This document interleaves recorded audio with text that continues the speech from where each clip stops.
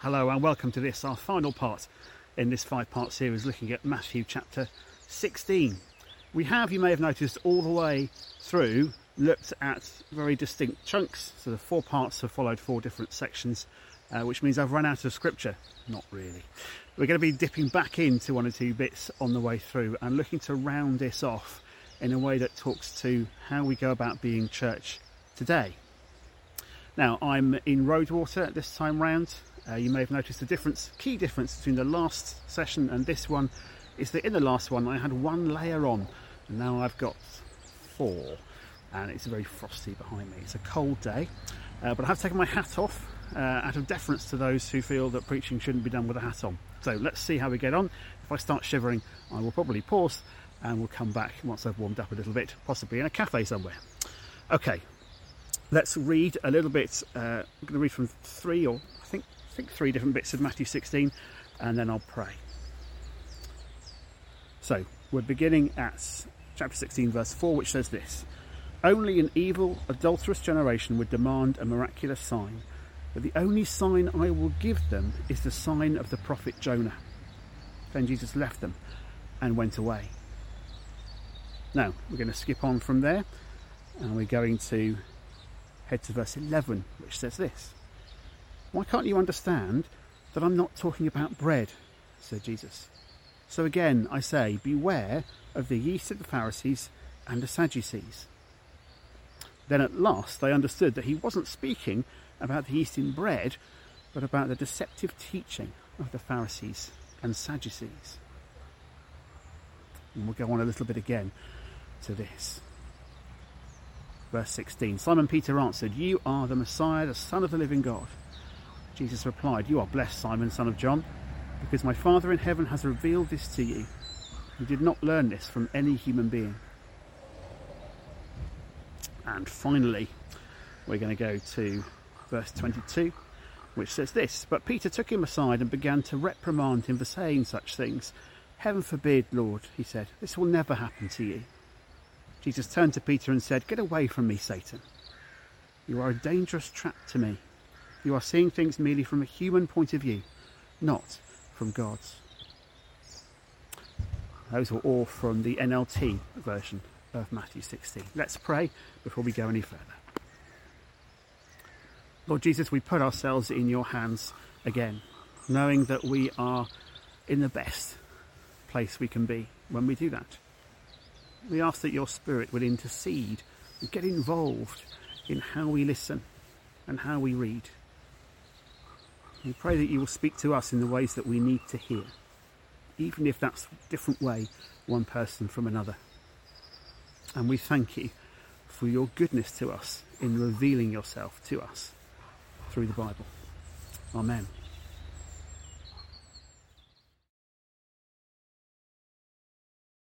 Right then, there is a theme that brings all those 4 verses or passages together, and it's this: Jesus knows. He knows what the times are. He knows what the sign of Jonah means, and that's his death and resurrection.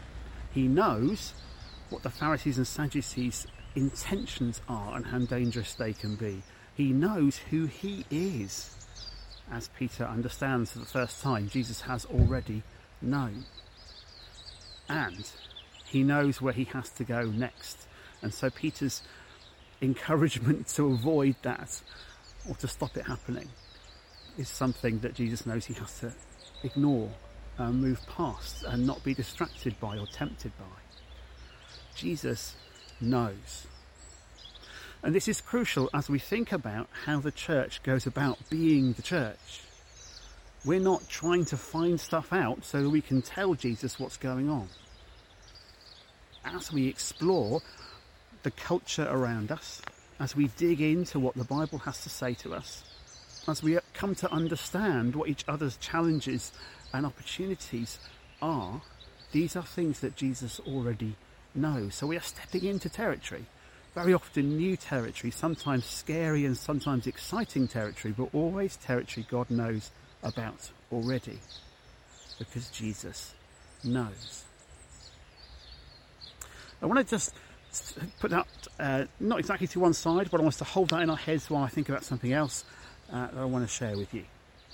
So I was very fortunate when I was at school that I never had to do the Canterbury Tales, the Chaucer bit of literature in Old English, which often needs translating before you can study it. But I do know a bit about the Canterbury Tales. I know enough to know that they're based on reality. People really would travel together on pilgrimage to go to Canterbury, and people of all different types and from different bits of society. Now, in the Canterbury Tales, various stories are told by various different pilgrims on different days and different parts of the journey, sometimes on the move and sometimes in the inn at the end of each day. They wouldn't travel through the night, they'd stop and have a break. But it's interesting as you think about what pilgrims were like, that you have also a sense of different ways of travel. Some would travel on horseback, some would travel on carts, some would simply be on foot, but they would still travel together, and they'd be a community of people because they were carrying on the same journey. And that makes our experience really very much like that pilgrimage experience. Now, I was thinking about this and I got a little bit hung up on one particular way of understanding it, and that has taken me to a particular way of talking in this final session, and that's to do with the cart that you might have travelled on if you were a pilgrim going to Canterbury. Carts typically have 4 wheels. Yes, I am chasing this illustration down as hard as I can, and it will have its limitations, but I'm going to stick with it for now. Cart has 4 wheels, and I wanted to take a look at those 4 wheels in terms of the 4 passages that we've looked at already. So let's have a quick look at what those passages tell us. I'm just going to slow down slightly while a car that's in the car park over there makes its way out. The general background noise of moving water over there and of lots of bird song is fabulous. The noise of cars moving around on that side, slightly less so. Anyway, we have these 4 themes that you might think of as the wheels of the cart for our journey as pilgrims together, for our journey as church together as we walk alongside each other in discipleship. The first is that we read the times. Now, Jesus knows what the times are like. He knows what the big events are. He knows what his involvement is. He knows what his message is to our culture at our time. But we are still encouraged to read the times, to know what the big things are and the big ways in which Jesus responds to them.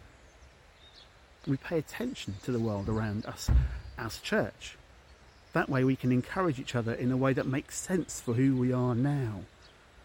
The way in which we encourage each other in our discipleship today is different from how people needed to be encouraged as disciples in the 70s or the 50s or Victorian times or before. So we need to be in the right place. Second wheel, the danger of yeast. We need to check ourselves and each other. You see, part of what Jesus was saying to his disciples was, there are people out there who will talk about priorities that are going to distract you from what really matters. And the yeast of that is that those misplaced priorities at best, deliberately misleading at worst, will take over the whole of the church. They could dominate the way the church sees the world, the way the church sees one another. So we've got to be aware of those things. Thirdly, we declare Jesus. Do you remember a couple of weeks back when Peter first said, "You are the Messiah, the Son of God," and Jesus said, it's on that understanding, on that declaration, that I will build the church. Jesus longs to build his church, but to do so he needs us to be, what's the right way of putting this? Faithful? Have clarity about who Jesus is and how he is central. And fourthly, fourth wheel, sacrifice. We follow Jesus and we're willing to sacrifice all kinds of things that aren't him.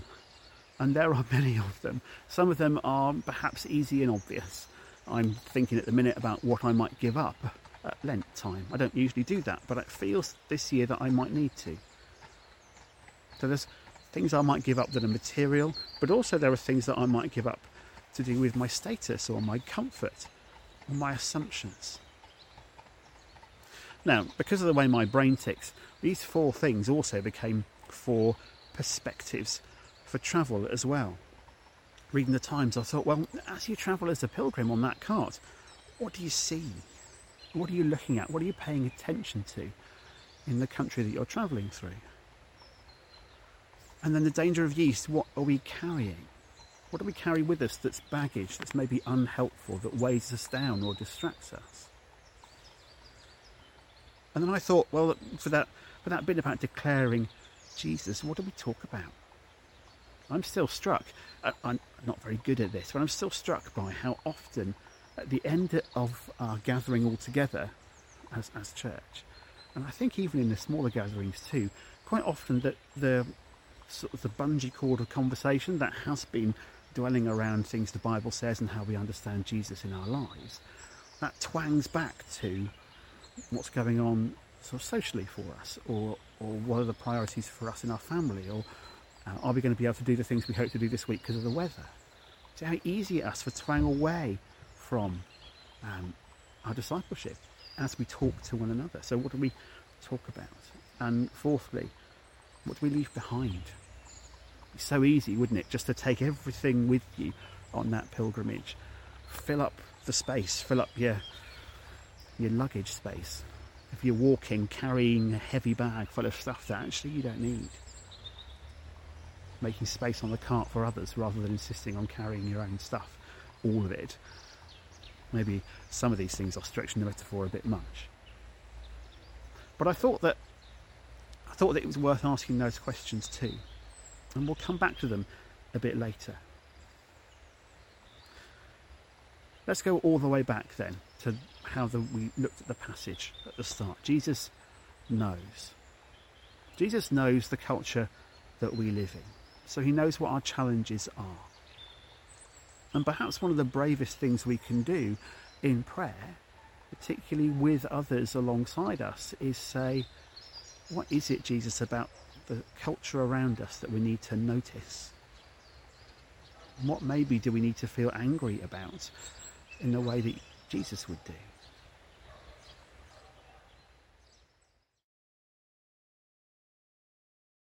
Jesus also knows what our yeast is. He knows those bits of teaching that we're carrying with us that make us legalistic or that deny important truths. Remember, the Sadducees didn't believe in the resurrection. There are ways in which the teaching of Pharisees and Sadducees can totally obscure, corrupt our thinking as we walk together. But Jesus knows what they are, and we're going to need to ask him to show us. Very often, we'd rather he didn't, but we need it nonetheless. Jesus knows who he is. Perhaps we need to ask him to remind us, or ask each other to remind us. Just remember who Jesus is. Yes, he is humility, and that's the example we should follow. Yes, he is full of kindness, and we should follow that example too. Yes, he is uncompromising. Yes, he is forgiving. Yes, he is mighty and powerful. And actually, in him, we have no need to fear. All of these we can deal with by knowing who Jesus is. And although many of us, most of us, possibly all of us, have come to an understanding on some level, we still need reminding. Jesus isn't somebody who you just get to go, oh yeah, I get that. He's somebody whose character we dig into and we delve deeper and we ask him about himself. We sit alongside him and let him tell us what he is like. And Jesus knows what it's like to sacrifice, and he will know what we need to sacrifice better than we will. We will be blind very often to the things that we need to sacrifice because we don't want to have to do that. If sacrifice was easy, it wouldn't be called sacrifice, would it? Never forget David, at the point where he wanted to make a sacrifice as he was carrying the Ark of the Covenant to Jerusalem, was offered land and space and insisted on paying for it because he said, I won't sacrifice something that cost me nothing. Sacrifice does come at a cost. And most of us, if we're honest with ourselves, aren't always keen to pay that cost. So, Jesus knows. He knows our pilgrimage. He knows each one of us. He understands what we need, and he has already given us answers to those things, not least in each other. Jesus knows our times and is calling us to respond to them. Jesus knows. And we have a pilgrimage to make. It will last the rest of our lives.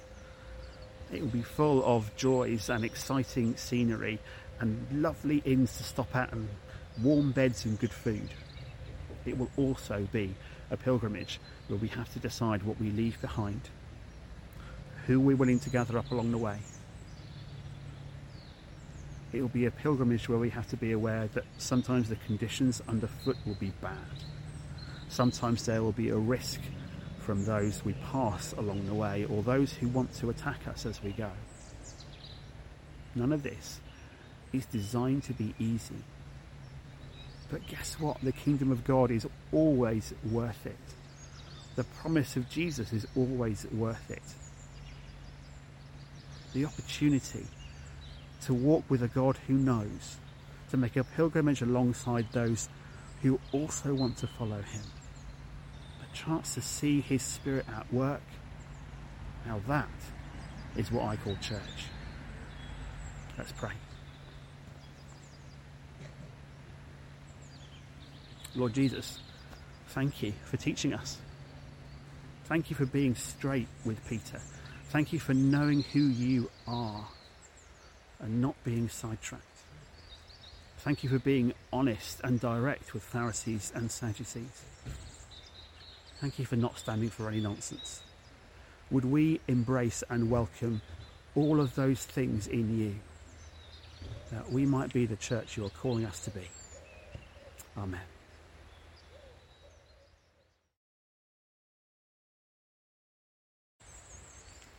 Okay, we're going to ask questions again.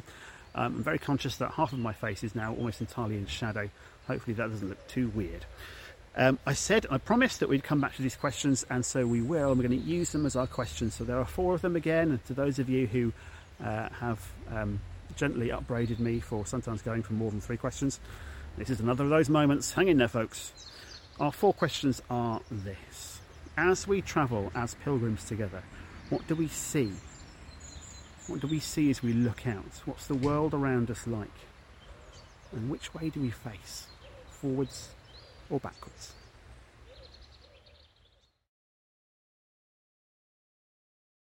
Question 2. As we make this pilgrimage journey with each other, what do we carry? What are the things that we assume Jesus wants that maybe he doesn't? What's the teaching that we carry with us that's unhelpful or legalistic?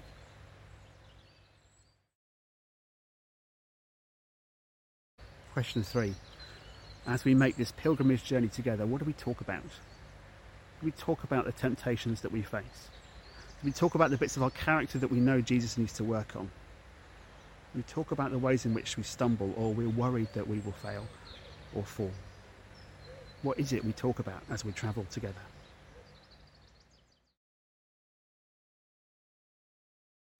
And finally, question 4. As we make this pilgrimage journey together, what do we leave behind? Do we ever perhaps need to leave people behind? Not so that they never reach Jesus, but perhaps because they need to be part of a different pilgrimage party. Do we need to leave behind something of our assumptions, or is it actual stuff? Do we need to stop carrying a thing that's precious to us that actually distracts us from Jesus? What do we need to leave behind?